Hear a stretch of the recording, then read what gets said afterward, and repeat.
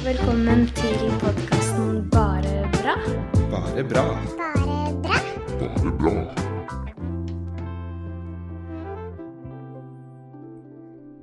Hallo! God kveld, god morgen. Det Martine og Marius her. Vi skulle egentlig ha en gjest i dagens innspilling, men gjesten kunne ikke komme allikevel, så derfor det bare deg og meg i dag, og så får vi ha med gjesten en annen gang.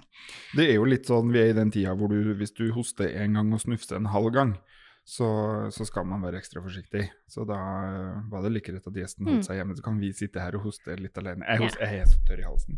Det der sånn psykisk, når man ikke skal hoste, så hoster man. Nei, men vi bestemte oss for å lage podcast uansett, og vi mangler jo sjelden ting å snakke om.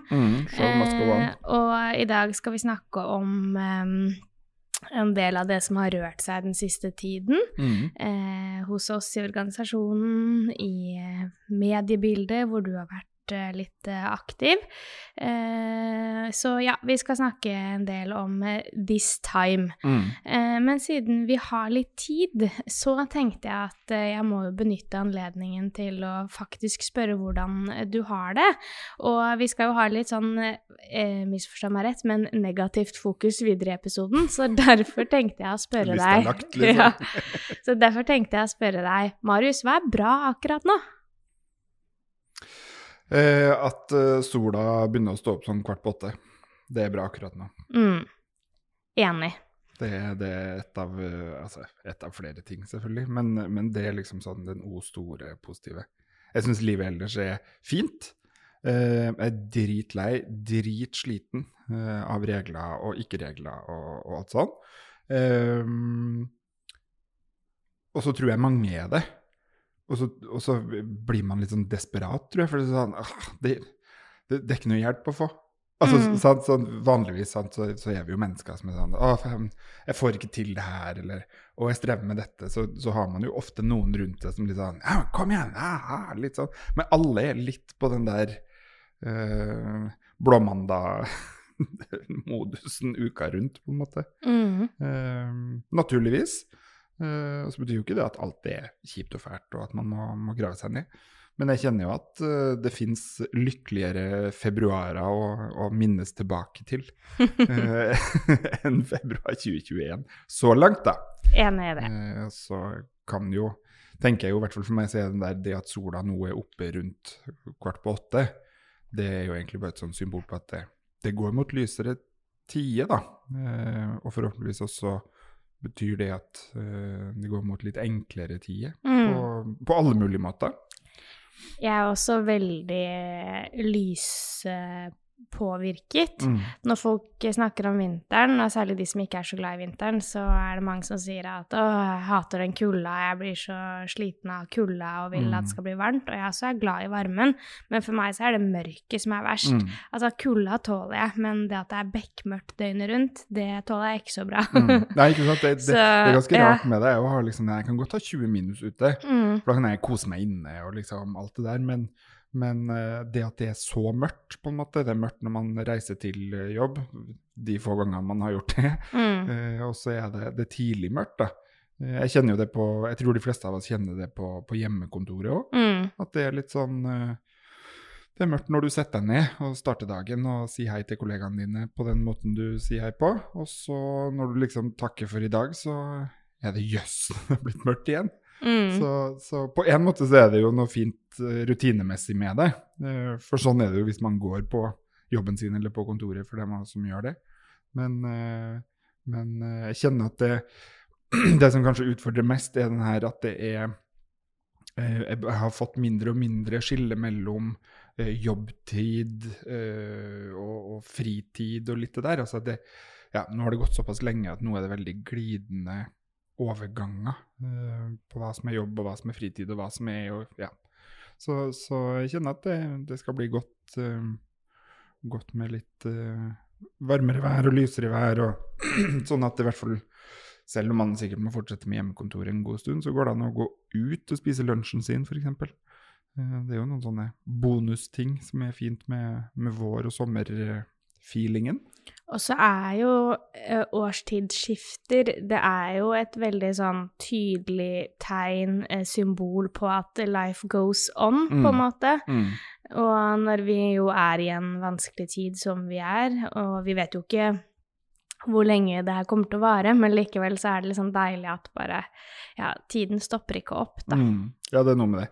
Jeg kjenner til at min Marius på 12, som ganske pessimistisk, på egne vegne, vel å merke, trenger at man har de der årstidsendringene fremover, da, for jeg går jo og tenker sånn, blir sikkert den siste på jord som blir vaksinert. Altså, så at jeg har liksom innstilt meg på den.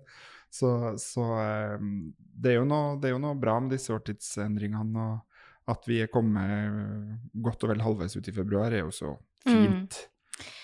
For å prøve å få til en overgang om det vi skal snakke om tidligere, så tenker jeg som så, eller det blir en liten digresjon da, men jeg så en TV-serie som startet opp på TV Norge, som handlet om at det var en ungdomsgjeng, sånn fra 18 til 24 eller noe sånt, som skulle flytte inn på et sykehjem i Oslo.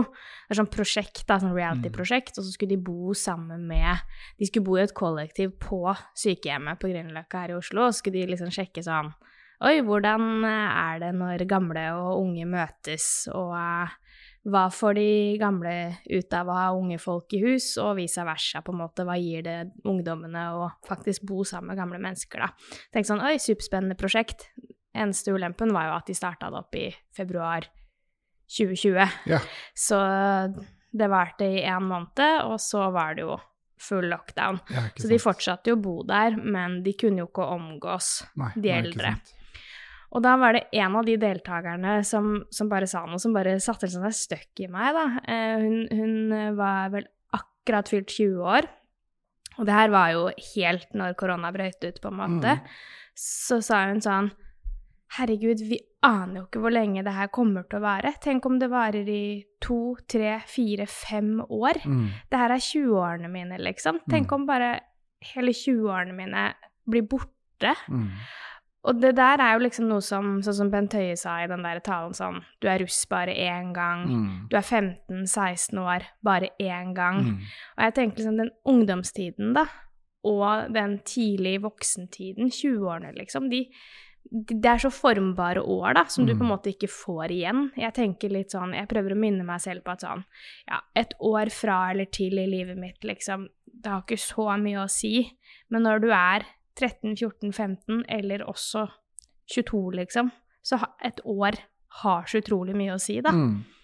Ja, og så tror jeg at det litt sånn, jeg snakket litt med min bestefar om det. Han jo ofte en sånn go-to-klippe for min del når jeg kjenner at nå må jeg ha litt sånn realitetsorientering. Jeg ringer jo ikke han og ber om det, selvfølgelig, for det ville jo vært alt for skamfullt, men jeg ringer han og kan liksom høre med han, da, om sånn livets store spørsmål innimellom.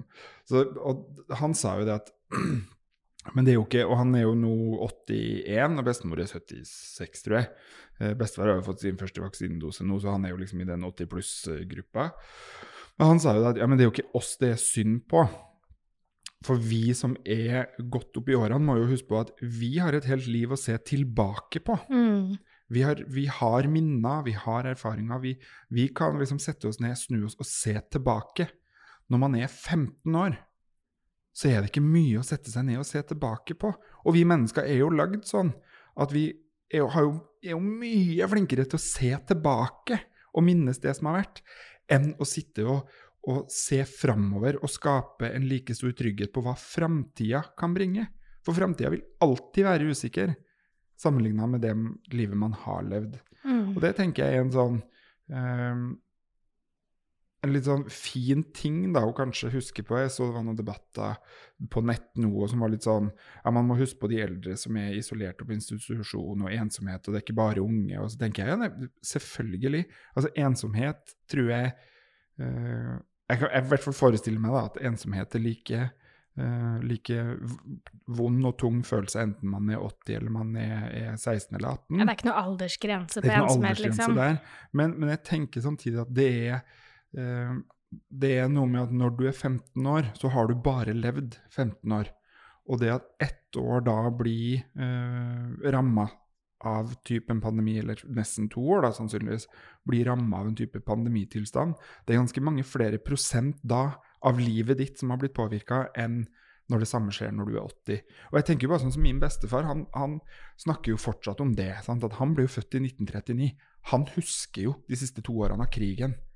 Og for han så jo det en sånn, krigen, det sitter i. Sant? Selv om de hadde det bra, dem altså. Og levde jo på gården og hadde mat, og altså alle de tingene der var jo noen av de første i bygda som fikk rasjoneringskort på bil, for eksempel. Fordi at pappaen til bestefar var lærer og ikke sant, sånne ting. Men det er jo sånn som han sier at det preget jo mine første leveår. Sånn at jeg husker allikevel så godt den frykta vi kjente på som familie, og han husker jo snille tyskere som kom med sjokolade og alt det der, og da tenker jeg sånn, ja, for når du liten, så 1 år, det ganske mye mer enn når du kanskje 70, 80, 90 da, og kan se tilbake. Jeg husker jo bare hvor evig langt et år føltes ut da man var barn. Altså et år, det var jo en uendelighet. Altså jeg husker at jeg liksom seriøst hadde, for jeg var jo en av dem som var så fed up med skole, at jeg var sånn, jeg hadde noen øyeblikk hvor jeg liksom tenkte hele tanken ut med at det verdt å dø for å slippe skole?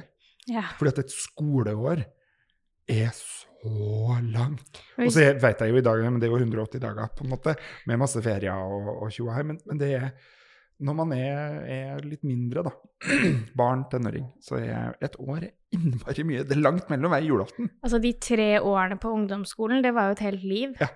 Altså litt sånn, bare jeg husker liksom tilbake på ungdomsskoleårene mine som på en måte en epoke da, i livet mitt, på en måte, som både føltes ut som varte veldig lenge, og når jeg ser tilbake i hvert fall, så skjedde det jo så enormt mye med meg på de 3 årene, og jeg tenker jo også sånn, ja, det der, og også videregående, liksom, det jo den der finne ut av hvem man vil bli, klisjeen finne seg selv, liksom. Alle følelsene man har. Men ja, og det trenger man jo å gjøre sammen med andre mennesker.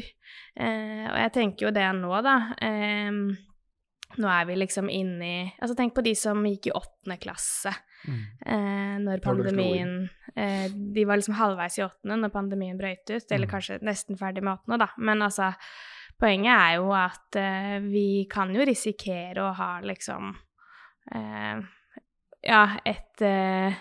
et kull da, med elever som i hvert fall mister liksom halvparten av ungdomsskoletiden sin. Altså sånn, de mister den jo ikke, men hvor den på en måte vi snakker på en måte om at ting veldig annerledes da. Helt annerledes, og ingen liksom, andre enn dem har det som et referansepunkt. Og ikke bare det å gå på skolen liksom, men bare livet da, de 3 årene du går på ungdomsskolen bare liksom helt annerledes enn normalt, og det selvfølgelig sånn spennende filosofisk tankegreie, men det ganske alvorlig. Altså jeg tenker, jeg får litt lyst til at jeg prøver jo å holde meg unna noen sosiale medier-diskusjoner, men jeg får jo innimellom lyst til å kaste meg inn og litt sånn, men ok, ja, de 14 år, men de 14 år. Bare nå. De dramatiske nå. Og hvis alle vi voksne kunne liksom innimellom stoppe opp og tenke, ja, ok, skal vi se, første kjæresten, ja, det hadde jeg da jeg var 14. Det varte jo i 3 uker. Det var jo kjærligheten i mitt liv. Og jeg husker jo da, altså, jeg aldri hatt så kjærlighetssorg, liksom, i 2 døgn. Jeg hadde lyst til å dø, da ungdomsskolekjæresten min gjorde slutt med meg. Jeg visste ikke hva jeg skulle gjøre av følelsene mine, liksom, og bare helt på går i stykker, og blir aldri forelsket i noen igjen. Og så putter du liksom en sånn pandemigreie oppi det der. Oh my god, det tøft å være 14, og skulle holde ut. Og når da enkelte liksom sånn, man må jo bare ta seg sammen og ta en forlag, og det dugnad, og du må gjøre ditt for å tenke på at de eldre skal ha det fint. Da tenker jeg sånn, da glemmer vi at kua har vært kalv, ass. Det ganske dramatisk å være 14 år. Og i hvert fall for mange av dem vi snakker med, da, så det jo i utgangspunktet kanskje utfordrende i familien. Og så skal du være tenåring, det tror jeg mange glemmer når de henter sånn barn som pårørende og sånn. At det liksom, ja, nei, men det så voldsomt. Og det, sant? Men, ja, men du skal være tenåring, og tenåring da utagerer. det skal man jo. Altså, jeg blir jo bekymret hvis det tenåringer som måtte sitte under et bord i 5 år, for da det jo noe alvorlig gærent. Du skal jo utagere, du har masse følelser, du skal være dramatisk, du skal slenge døra, hate alle og alt sånn. Og så blir man litt sånn, ikke på dagen, men på 2 døgns varsel, da. Så stenger skolen, det skal være hjemmeskole, du kanskje strever litt med å henge med på skolen i utgangspunktet, fordi at det er trøblete nok på hjemmebanen. Og da tenker jeg at det må være lov til å faktisk kjenne at dette er veldig vanskelig for veldig mange. Og så er det andre ungdommer som klarer seg superbra. Og det er fint, men min bekymring går jo først og fremst til dem som kanskje strevde litt i utgangspunktet, og som var ekstra avhengig av å ha noen trygge voksenpunkt i løpet av en uke, da, enten det var på skolen eller treninga eller venner eller litt sånn. Og det er jo vi må aldri glemme hvor dramatisk det er å være 14-15 år. Og få venner, og så skal du miste venner, og så er det drama, og så skal du få kjæreste, og så skal du miste kjæreste, og det er jo, verden går jo i 1000 knas 10 ganger. Eller så er det noen som aldri får seg venner eller kjæreste, og som også sitter ensomme og alene. Det er også en gruppe. Og som faktisk opplever nå at de ikke har hørt fra noen andre i klassen sin, for eksempel, på et år. Sånn, det er ingen som sender melding, det er ingen som sender snap, det er ingen som lager den TikTok-greia og tagger dem i, altså det. Så jeg synes bestefar var en klok mann når han liksom sånn, man må huske på at vi kan sette oss ned og se tilbake på 80 år med liv. Det kan man ikke når man er 15. Og derfor så er det vanskeligere å være 15 enn å være 80 på en måte. Så det synes jeg var sånn, der synes jeg bestefar strålte med sin klokhet og visdom. Det var klokt sagt. Og vi vet jo at det her er en tøff tid. Vi kan jo på en måte, vi kan snakke om våre egne erfaringer, hvordan det er for oss, hvordan det er for folk vi kjenner, men vi ser det jo på chatten, og vi ser det i samfunnet generelt. Altså vi vet at det har blitt tøffere for barn og ungdom av flere grunner, også unge voksne, studenter, de som på en måte skal starte voksenlivet. Mye høyere andel av ensomhet, angst, stress, psykiske problemer hos den gruppa også, enn det det var for, altså bare tiden før pandemien. Altså, jeg er imponert når jeg hører enkeltstudenter som forteller om at jeg bor på 13 kvadrat og har hatt digital undervisning siden på en måte mars i fjor, 2020, ja. Sant? Og som sier at jeg prøver å henge så godt med som jeg kan, og stort sett så går det greit. Da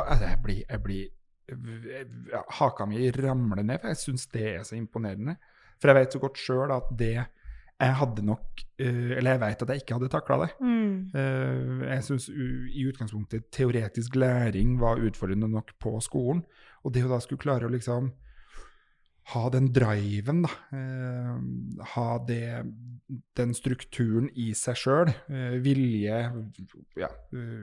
ikke at det handler om å ha vilje, men sånn som jeg ser det, da, at jeg synes det er så imponerende. Mange av de studentene som klarer det, og så samtidig så kan jeg bare forestille meg hvor mye det kan trigge så mye. For det kommer jo ikke uten en pris. Nei, og det er jo tøft for alle på en eller annen måte, men for noen så er det ekstra tøft. Da. Det er jo det vi ser på en måte hos alle de gruppene eller aldersgruppene da, som vi er bekymret for. Altså de som du nevnte i sted, de som på en måte strever i utgangspunktet, de som har vanskelige hjemmeforhold, de som strever på skolen i utgangspunktet, og det henger jo ofte sammen også. De som på en måte bærer på noe, og den gruppa som vi representerer. Og så vet vi jo også at det kan bli vanskeligere hjemme for de som allerede har det vanskelig. Vi har jo sett en del eksempler på det. Vi skrev jo den har vi vel snakket om her i podcasten tidligere, den koronarapporten som vi kalte det, som var fra den første perioden, og det er ingen grunn til å tro at det har blitt noe lettere nå etter nesten i hvert fall et godt halvår til da. Ja, og det er jo, jeg tror Jeg tror de fleste kan se for seg at det å skulle flytte til en ny by da, og begynne som ny student for eksempel, da har du avsluttet videregående i fjor vår, med at eksamener ble avlyst og stort sett digital undervisning. Noen var vel kanskje en uke eller 2 eller 3 på skolen, sånn i juni for å si takk for seg og sånn. Og så skal du kanskje si at du skal flytte fra Svelvik eller fra Voss, og så flytter du til Oslo eller til Lillehammer, eller ikke sant? En helt nytt sted hvor du ikke har venner og ikke har familie. Og så skal du liksom starte det her studentlivet. Jeg har jo ikke vært student, men jeg har jo for all del hørt om dette studentlivet. Du har jo også flyttet til en ny by på samme alder. Jeg har også flyttet til en ny by når jeg var samme alder, sånn at jeg vet jo bare hvordan det kan være. Og så skal du liksom være student, og du skal studere på ene siden, og så skal du kanskje ha i hvert fall mange trenger å ha en ekstra jobb, og så skal du i tillegg liksom sånn sosialt. Alle disse happeningsene og konserter og festivaler og fadderuke og studentforening og altså masse av det der, som liksom jo også er det for å sørge for at Marius og Martine, som er helt nye mennesker i byen, skal få mulighet til å bli kjent med andre studenter, eller, ikke sant? Og det er borte. Og i tillegg... Det er det ikke. Og så skal du da sitte altså på 13 kvadrat. Og være flink student. Ikke jobb, ikke sosialt. Altså, jeg er imponert. Og i tillegg så vet vi jo at en del av disse kommer jo fra familier med utfordringer i utgangspunktet. Er vant til å passe på hjemme. Og får ikke muligheten til det nå, fordi de heller ikke får lov til å dra hjem. Ja, for noen kommuner har jo hatt det, ikke sant? At du ikke har lov til å krysse kommunegrenser og ikke reise fra Østland til Vestland og litt sånne ting. Og det har jeg hørt eksempler på, at en del i vår, eller at noen i vår, den gruppa som vi representerer, synes kan være ekstra vanskelig da, fordi man det er jo ikke sånn, jeg pleier å være veldig opptatt av det, jeg snakker om det for eksempel, jeg snakker om når jeg har flyttet i fosterhjem for eksempel, så tenker man jo litt sånn at, så lenge barna har blitt flyttet bort fra sine foreldre, så slutter man å bekymre seg for foreldrene sine, hvordan det går. Og det samme skjer jo den dagen du blir voksen og flytter hjemmefra. Så du har levd i denne familien i mest sannsynlig 18 år eller mere. Det er jo ikke sånn at fordi du flytter, så slutter du å bekymre deg for hvordan det går med foreldrene dine. De fleste gjør i hvert fall ikke det. Og mange er jo vant til å passe på, vant til å ta ansvar. Og så vet du at du får ikke lov til å dra hjem nå. Du har ikke muligheten til å sjekke hvordan det går. Kanskje har du småsøsken som fortsatt bor hjemme. Og i tillegg så vet du at foreldrene dine kanskje har fått det enda vanskeligere. Kanskje drikker de mer, kanskje ruser de seg på andre ting mer, kanskje er det vold, kanskje er det seksuelle overgrep. Altså, det her er realiteten. Og dette er også bekymringer som du sitter med på din 13 kvadratmeter store studenthybel. Og i tillegg så er mange av oss til dels overdrevent opptatt, eller har et overdrevent behov for kontroll. Og det betyr jo at vi også vil forholde oss til alle lover, regler, forskrifter, ofte kanskje i den strengeste tolkning. Så det blir litt sånn, ikke lov til å reise ut av kommunen, ikke ut av hybelen. Så det er it's a hard knock life pluss litt til, altså for mange. Og så betyr jo ikke det at det er synd på alle, og at det ikke går, og at det kommer til å gå åt dundas og sånn, men jeg tror... Jo, jeg er uenig med det der, fordi at jeg øver meg på at det er lov til å si at det er synd på både meg og andre, uten at det betyr at man er patetisk eller stakkarslig. Ja, nei, mer sånn det kommer ikke til å gå til helvete. Nei, men det er synd på oss. Det er synd på. Det er synd på hele verden. Ja. Og noen er det mer synd på enn andre. Oh, yes. Og oss i Norge er det ikke oss det er mest synd på. Nei, men det er synd på oss som er her. Men det er synd på oss også. La oss bare ha det klart, liksom. Så det er synd på hele verden. Oh, yes. De landene som det på en måte er i krise i fra før av, er det enda mer synd på enn oss, men det er også synd på oss. Ja, altså, det er her vi bor, så det er det vi må ta på en måte utgangspunkt i.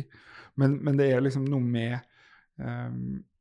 jeg ser at jeg snakket med noen venner om det her i forrige uke, og det er litt sånn, jeg håper da, mitt ønske er jo at det vi nå erfarer, på godt og vondt, i denne tida, som sikkert vil være liksom 2020 og 2021, jeg håper at det kan bli anerkjent som, og misforstå meg rett, men eller ikke, nei, det er ikke noe vits misforstå meg, for det er egentlig det akkurat det jeg mener. Jeg håper at det blir anerkjent på lik linje, som altså det er et nasjonalt traume med erfaringer, sånn som 22. juli var, sånn som krigen var, at det blir anerkjent på den samme måten, og at dette blir en del av nasjonens kollektive erfaringskunnskap, og at det blir en del av livsmestringsfag på skolen, for eksempel.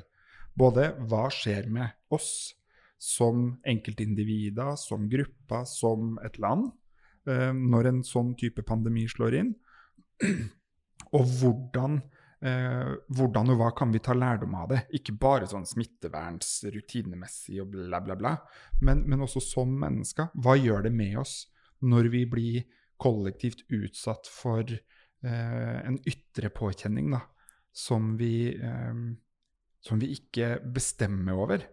For jeg tror vi gjør oss noen erfaringer, eller jeg håper i hvert fall at vi gjør oss noen erfaringer som gir oss mer kunnskap på sikt, da. Og at det ikke blir en sånn, ja, nå er vi ferdig med det, nå går vi videre greie, men at det faktisk blir en del av den kollektive kunnskapen. Og at jeg har vel litt sånn sleivete sagt at kanskje det er det som gjør at det blir innhold i dette folkehelse- og livsmestringsfaget på skolen. Jeg klarer jo ikke å forstå hva det handler om, sånn helt konkret. Jeg synes det er litt sånn flåsete tullete. Men kanskje kan korona tid da, og de erfaringene vi gjør oss, føre til mer konkret og tydelig kunnskap også for barn, unge og unge voksne på dette med viktigheten av relasjoner, at vennskap kan dannes også på digitale plattformer og sosiale medier, men at sosiale kontakter på nett aldri vil kunne erstatte sosialt samvær fysisk, altså at vi får bedre ord da, og at det blir mer vanlig, hvis man kan si det sånn, normalt, og snakke om at det er viktig å ha gode relasjoner, at en venn er bedre enn ingenting, at isolasjon og ensomhet er noe vi i fellesskap har fått en forståelse for. Det er vel kanskje noe med det, at vi får utvidet rammer for følelser som mennesker, og jeg har i hvert fall kjent på hvor jeg har aldri vært en sånn stor klemmer. Jeg synes det er 9 av 10 ganger ganske kleint og ubehagelig. Ikke fordi jeg ikke er glad i folk, men det er et eller annet med sånn nærheten der.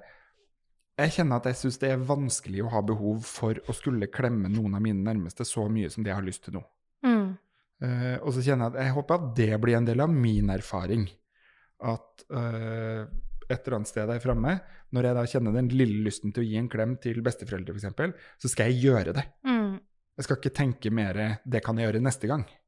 Altså det er et eller annet med å liksom, ja, få utvidet både egen og felles forståelsesramme for hvor avhengig vi er av mennesker. Ja, og det du sier der, det er så viktig, og jeg har jo en mor som har rusutfordringer, og det har vel mange som hører på denne podcasten, har jo foreldre som har rusproblemer. Og noe av det som min mor har snakket om som mest utfordrende, og det som på en måte trigger hennes behov for rus i størst grad, er jo ensomhet. Og tidligere så har jeg strevd litt med å liksom få tak i det. Hva innebærer egentlig den ensomheten, liksom? For hun? Og det kan jeg jo på en måte ikke svare på i dag heller, fordi man er jo aldri liksom helt i stand til å forstå andres følelser, men jeg tror nok at jeg og mange med meg, sånn som du sier, har fått et helt nytt, i hvert fall de av som er såkalte aleneboere da, har fått et helt nytt bilde på hva ensomhet liksom kan bety da. Og det skal man jo ha respekt for. Og det snakkes jo veldig mye om ensomhet i samfunnet, har vært gjort tidligere også, sånn, så mange prosent av studentene er ensomme, og så mange prosent av befolkningen rapporterer at de er ensomme, Og ensomhet, det tror jeg en av de største folkehelseproblemene vi har, altså. Og det tror men jeg tror vi har mer forståelsesramme, for det nå, ja. Eller innholdsramme for begrepet nå enn det vi har hatt før. Jeg håper i hvert fall det. Jeg tror jo det kommer mye fag ut av dette, til syvende og sist. Mye forskning. Og mye forskning. Og jeg snakket med psykologen min om dette, for jeg synes jo dette også er vanskelig som leder og arbeidsgiver, og, ikke sant? Altså, alt det der. Og sånn som han sa, dette må jo føre til at sånne lederutdanninger, der blir du bedre trent på å si, jeg vet ikke. Så jeg bare, nei, vet du, det synes jeg var et godt poeng, for jeg vet ikke. Ja, når kan vi bruke kontoret igjen? Jeg vet ikke. Nei. Ja, men tror du det blir neste uke? Aner ikke. Nei, men du kan jo ikke si noe annet enn det heller. Nei, men det er som ledere, ikke sant, som går lederutdanning og veiledning og sånn, så er det noe med, ja, men ta de gode avgjørelsene, vær tydelig, og så til slutt så bare så, jeg aner ikke. Nei, og det er jo, ikke sant, det er sånn som at politikerne og liksom myndighetene, regjeringen også har jo måttet stått og sagt, vi vet ikke. Nei, og det har vært litt deilig, egentlig. Ja, det har vært deilig, men samtidig så tror jeg det er ekstremt frustrerende for folk, fordi at vi er så vant til å bare alltid vite. Ja, alt har et svar. Ja. Men du, jeg har nesten savnet at liksom, statsminister eller helseminister skal si, nei, det skal vi sette ned et utvalg som skal konkludere på, for det kan man jo ikke her. Sånn, det går ikke an å si sånn, nei, vi setter ned et utvalg, og så kommer den tilbake om 3 måneder med svaret på når vi kan reise utenlands igjen, for eksempel. Det er noe merkelig med det. Men jeg vil virkelig si det at det er til alle dem som er store og små, uavhengig av hva man faktisk er, men mer som hvordan man føler seg, enten man føler seg som litt liten eller som litt stor i den tida vi er inne i, så krever det noe av oss alle, bare det å stå opp og holde ut. Og kanskje så er det innimellom viktig å bare anerkjenne det jo, at jeg vet ikke hva morgendagen bringer, men i dag så er det i hvert fall en ny dag, om ikke annet. Jeg synes det er rart å ha følelsen av å ikke ha fri vilje, for eksempel, å kunne planlegge og ja, alle de tingene som man kan drømme om, har liksom blitt lagt ned i en kiste enn så lenge, for det er jo ikke noe vits å drømme litt der. Så jeg kjenner meg mer barn av enn det jeg har vært på en del år, og går i noen sånne gamle mønster. Men det må man kanskje jo bare tillate, sånn som det. Ja. Og så finnes det jo hjelp der ute, til en viss grad. Ja, for vi har nå snakket en del om hvordan den siste tiden har vært for oss, og hva vi ser i samfunnet generelt, og du har jo vært ute og vært streng, blant annet var du med i debatten for et par uker siden. Både Dagsnytt 18 og debatten ble det. Hvor du snakket om da utfordringer knyttet til psykisk helse for barn og unge, og at vi ser kanskje nå i enda større grad enn tidligere at behandlingstilbudet, og nå snakker jeg ikke om innholdet i tilbudet, men kapasitet blant annet, og prioritering er alt for dårlig. Ja, det er jo, altså, jeg tenker at det vi er nå, så begynner å se bittelitt av konsekvensene av det som skjedde i fjor. Mange har jo snakket om litt sånn, ja, men når dette er ferdig så vil det komme en bølge av. Ja, det kan nok godt hende, men jeg tror vi begynner å se allerede litt av konsekvensene på det. Vi ser flere sykehus, spesielt innenfor barne- og ungdomspsykiatri, som nå melder at kapasiteten er sprengt, og at det er unge gutter og jenter med til dels alvorlig depresjon og mye spiseforstyrrelser. Og så er det også noen tall som sier at det er en mulig økning i selvmord og selvmordsforsøk og selvskading blant unge. Det tenker jeg er kjempebekymringsfullt, samtidig som at vi vet jo veldig godt at det kan være mekanismer for å prøve å ivareta seg selv. Det er en måte å prøve å ivareta seg selv på. For alternativet er jo å gi opp. Alternativet er å gi opp. For en del så er det det. Og det vi ser er jo at da blir jo det som, ja, hvis jeg skal si det litt sånn rett frem grovt, det som har vært en såkalt effektivisering av helsevesenet de siste årene, for å få ned kostnaden, men få flere pasienter gjennom døra, det har jo innebært at det har blitt færre senger og færre ansatte med kompetanse. Det gjør at man har økt kapasiteten på sånn dagpasienter, det å gå og ha en time hos psykolog, men man har mistet antall såkalte senger, eller døgnplasser, hvor man kan være noen dager eller over en lengre periode for å få behandling. Det får jo konsekvenser nå, for det gjør at ventetida for veldig mange barn og unge, sånn jevnt over, øker. Ikke til liksom, nå er det et år å vente. Jeg ser at noen driver og sprer litt sånn usanne rykter om at det tar i hvert fall et år før du får hjelp. Det gjør det ikke. Men for barn og unge så er det ganske lenge hvis du må vente i alt fra 40 til 80 dager når du føler at du strever. For 80 apropos dager, det vi snakket om i sted, når et sant? år føles som et liv, så er også 80 dager lenge. Og tenk hvis du er nødt til å vente 80 dager når du er 12 år, på å få god hjelp hos en psykolog. 80 dager. Da er det igjen 100 dager til å gå på skolen, da. For skoleåret er på 180 dager. Så vi snakker jo om ganske lang tid for et ungt menneske. Så min bekymring er jo at den utviklingen fortsetter, og at barn og unge må bli mer og mer alvorlig syk før man får hjelp. Og da var jeg blant annet på debatten og ba om at regjeringen må følge opp opptrappingsplanen for barn og unges psykiske helse. Det er en opptrappingsplan som vi er midt inne i tidsperioden på.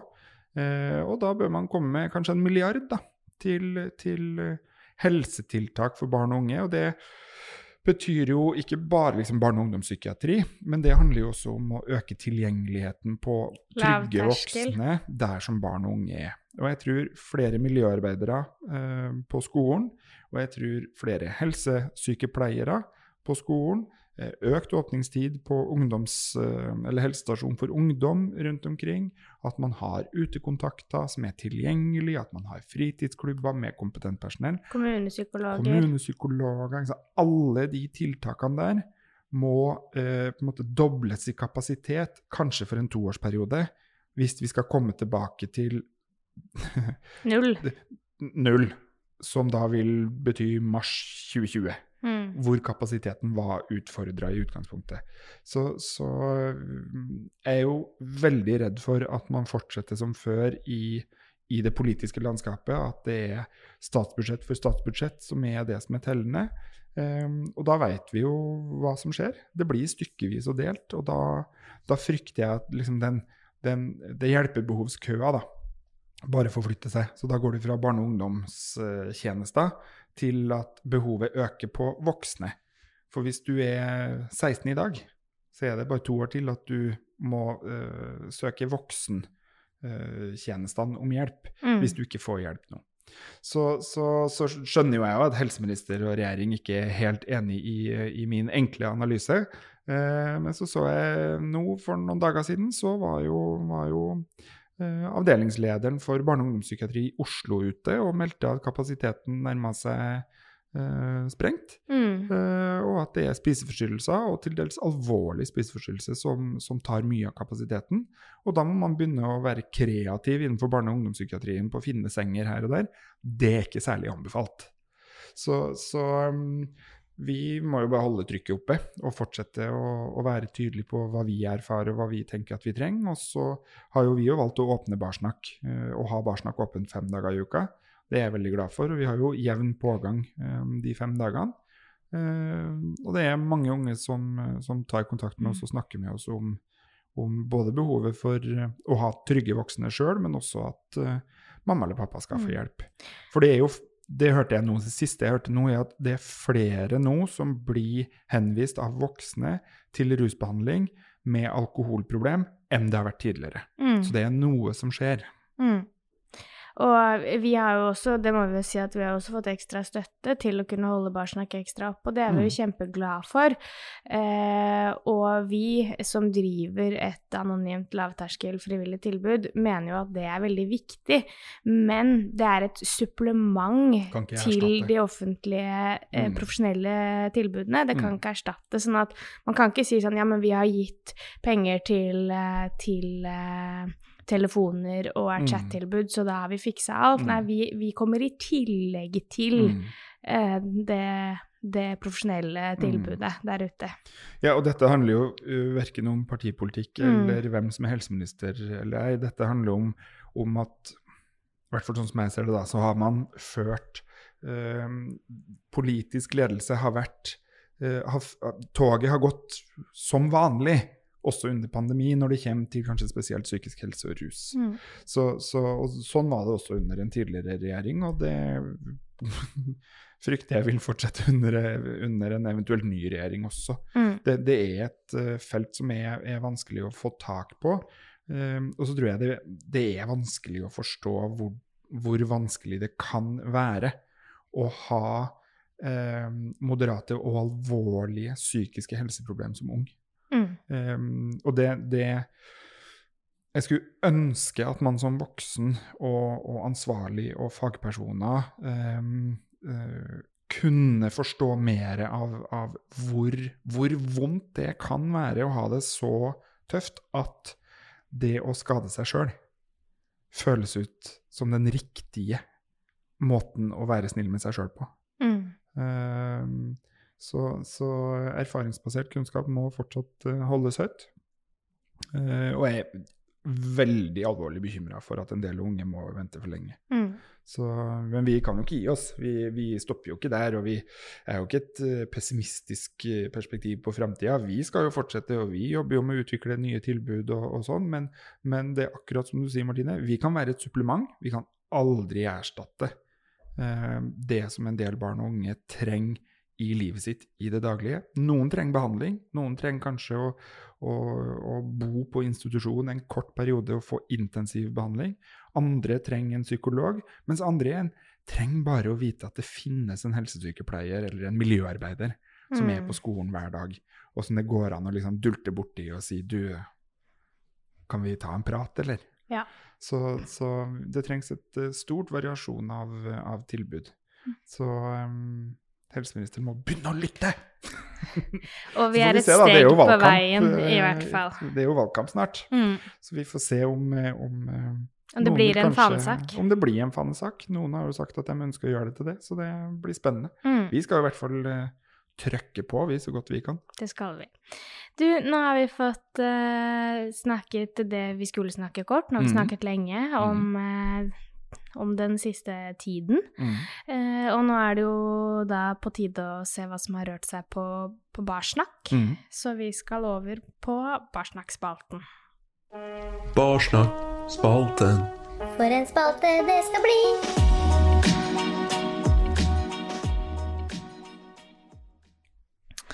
Ja, dette et spørsmål som minner litt om et spørsmål vi hadde forrige episode. Og det tenker jeg jo bare et tydelig tegn på at denne problemstillingen går igjen og igjen og igjen. Det 13 til 15, og vedkommende skriver: «Mamma har alkoholproblemer, men sier tydelig fra at jeg ikke må si det til noen. Burde jeg gjøre det likevel?» Altså, jeg elsker når voksne har en sånn jeg har ikke noe problem. Men hvis du synes jeg har det, så får du ikke lov til å si det til noen. Altså, det litt sånn som når mamma satt og røyka. Som en traktor. Og litt sånn, du må aldri begynne å røyke. Så, altså, det like dumt, da, på en måte. Jeg synes det. Ja. Jeg synes du skal si det til noen som du stoler på, hvis du har lyst til det. Jeg tenker at ettersom vedkommende skriver inn til oss, så høres det ut som at vedkommende har behov for å snakke med noen om dette. Det for hvis det ikke hadde plaget deg i det hele tatt, så hadde du ikke tatt kontakt med oss på Barsnakk. Og jeg tenker jo at det å pålegge barn å holde på sånne hemmeligheter, det kan, altså sånn, eller det å kjenne på at man må bevare eller holde på en hemmelighet som barn, kan være veldig belastende. Det å kjenne på at noe vanskelig, og at man ikke har muligheten til å snakke om det, gjør det bare 10 ganger verre, egentlig. Altså jeg tenker at når voksne sier til barn, du må ikke si det til noen. Det som skjer nå, eller hvis jeg gjør sånn med deg, eller mens du til stede sånn, dette får du ikke lov til å si til noen, så det red flags med en gang. Og da har man lov som barn til å faktisk tenke at dette må jeg si til noen. Vi vet jo ingenting om situasjonen til denne personen. Det kan være at personen bor sammen med en annen forelder, at det er to foreldre. I så fall så kan man jo snakke med den andre forelderen. Kanskje har du andre familiemedlemmer som du er trygg på å snakke med, eller søsken. Eller en venn.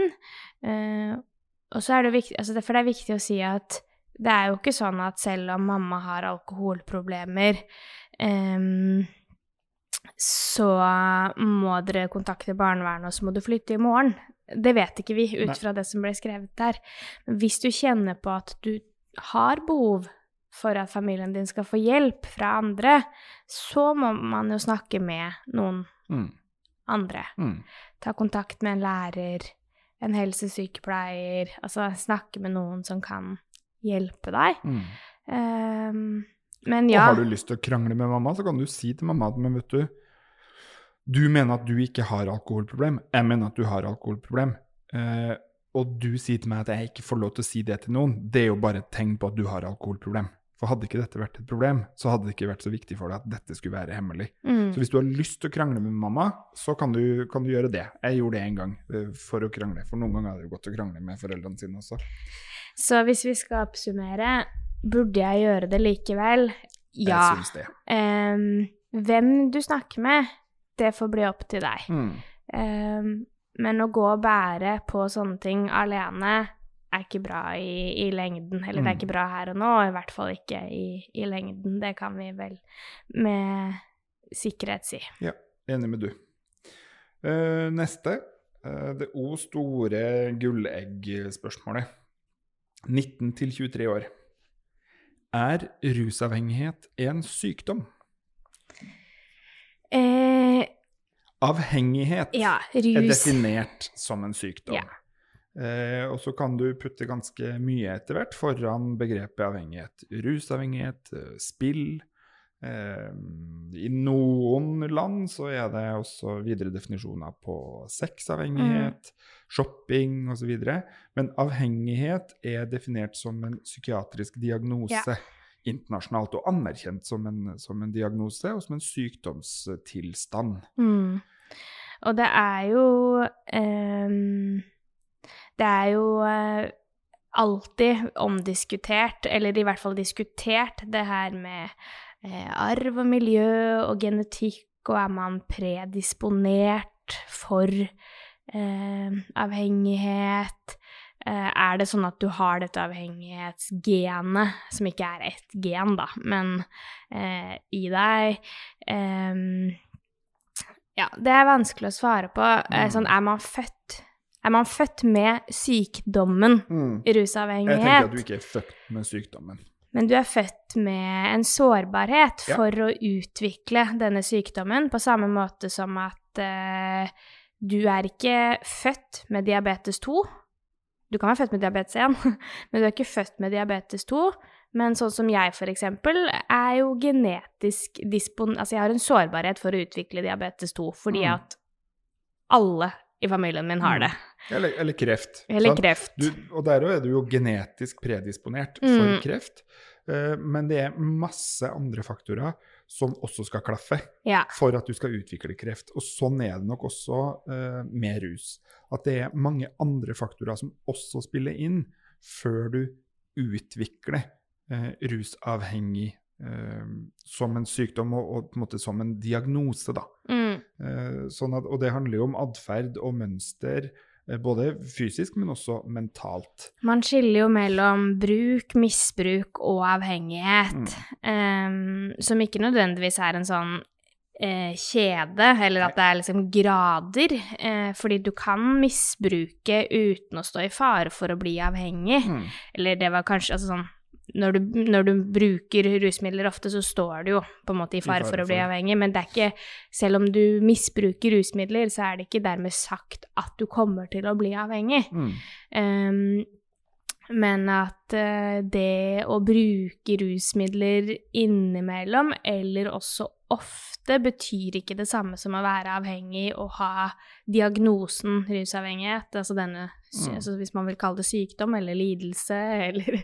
Og det mange nivåer innenfor dette med avhengighet, for du har jo også nikotinavhengighet, sant? Og det klart, det forskjell på å være heroinavhengig og nikotinavhengig, sånn at du har ulike former for avhengighet, noe går mer mentalt, andre ting en mix av både fysisk og mental avhengighet, sånn at det kommer man på de ulike rusmidlene. Men rusavhengighet en sykdom? Der det klare svaret ja. Og det som jeg tror mange som står rundt, folk som har diagnosen rusavhengighet, synes kan være vanskelig å forholde seg til, jo den der, men betyr det at man ikke kan gjøre noe med det, eller ikke kan bli frisk da, ikke sant? For hvis det en sykdom, hvis du rusavhengig, kommer du ikke da alltid til å være rusavhengig, ikke sant? Og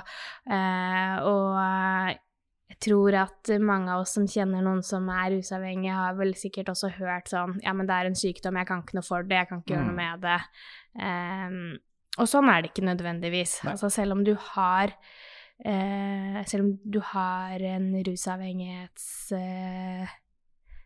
lidelse, diagnose, sykdom, så kan du bli frisk i den grad at du kan leve et liv uten å ruse deg. Men du kontrollere det, det vel noen som sier. Men man kommer jo alltid til å ha den sårbarheten i seg. For meg så det litt sånn ADHD. Altså det avhengig av ADHD-medisinen min for at jeg skal håndtere hverdagen og føle at jeg har den kontrollen og på en måte de tingene på plass da, i hodet og følelsesmessig som gjør at jeg opplever å ha en god hverdag. Uten så blir det totalt kaos. Og det jo en diagnose, men jeg kan bruke det, og det det jo noen som gjør, som en unnskyldning og forklaring på alt. Litt sånn, nei, det fordi jeg ADHD, derfor så har jeg herpet en bil og knust en rute, altså sånn.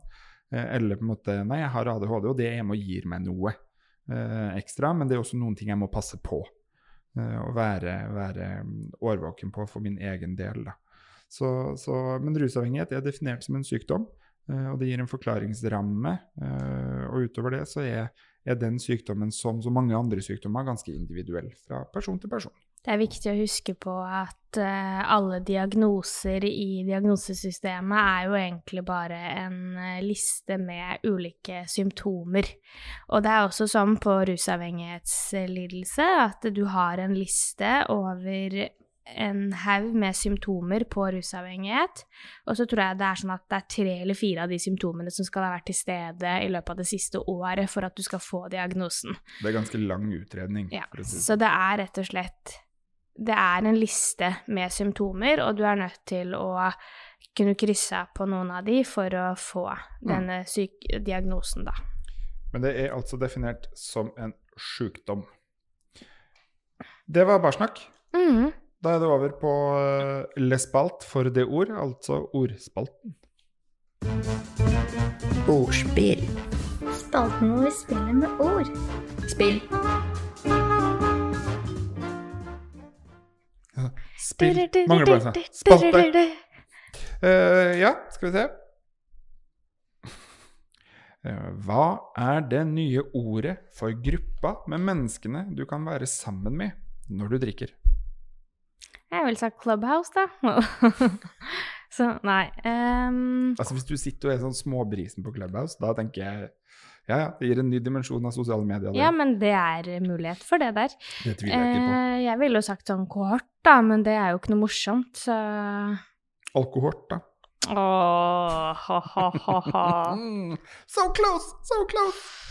But no cigar. Ja, ikke sant?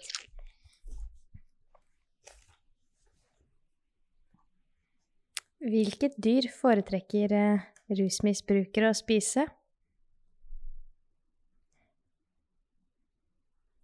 Jeg holdt på å si kakadue, men det... En brun pub i Oslo, det. Ja, det stemmer. Nei. Lamfetamin. Lord. Altså. Nei, men det fortsatt kaldt her. Ja. Ja. jeg tror vi konkluderer med det på den. Det var en av de litt sånn mindre morsomme. Hæ? Stakkars Håkon, han blir skjeltet hver episode. Kanskje vi egentlig bør ha rett og slett en spalte etter hvert som heter Håkon forsvarer seg? Han nikker. Ja, han nikker. Det bra. Jeg synes den var litt morsom. Det var litt morsom, kanskje. Lamfetamin. Det iskaldt i vårt store studio, som kohortvennlig og koronavennlig. Hørtes ut som NRK. Store studio. Ja, litt sånn. Det svære møterommet på kontoret. Den ene blant paneler. Her det iskaldt. Nærmer seg minusgrader her inne. Ja, det gjør det. Så jeg tror vi ber til det vi tror på, om at neste gang så det litt varmere her. Vi satser på det. Og så vel egentlig bare oppfordre folk til å holde ut. Send en melding til noen du ikke har snakket med på en stund.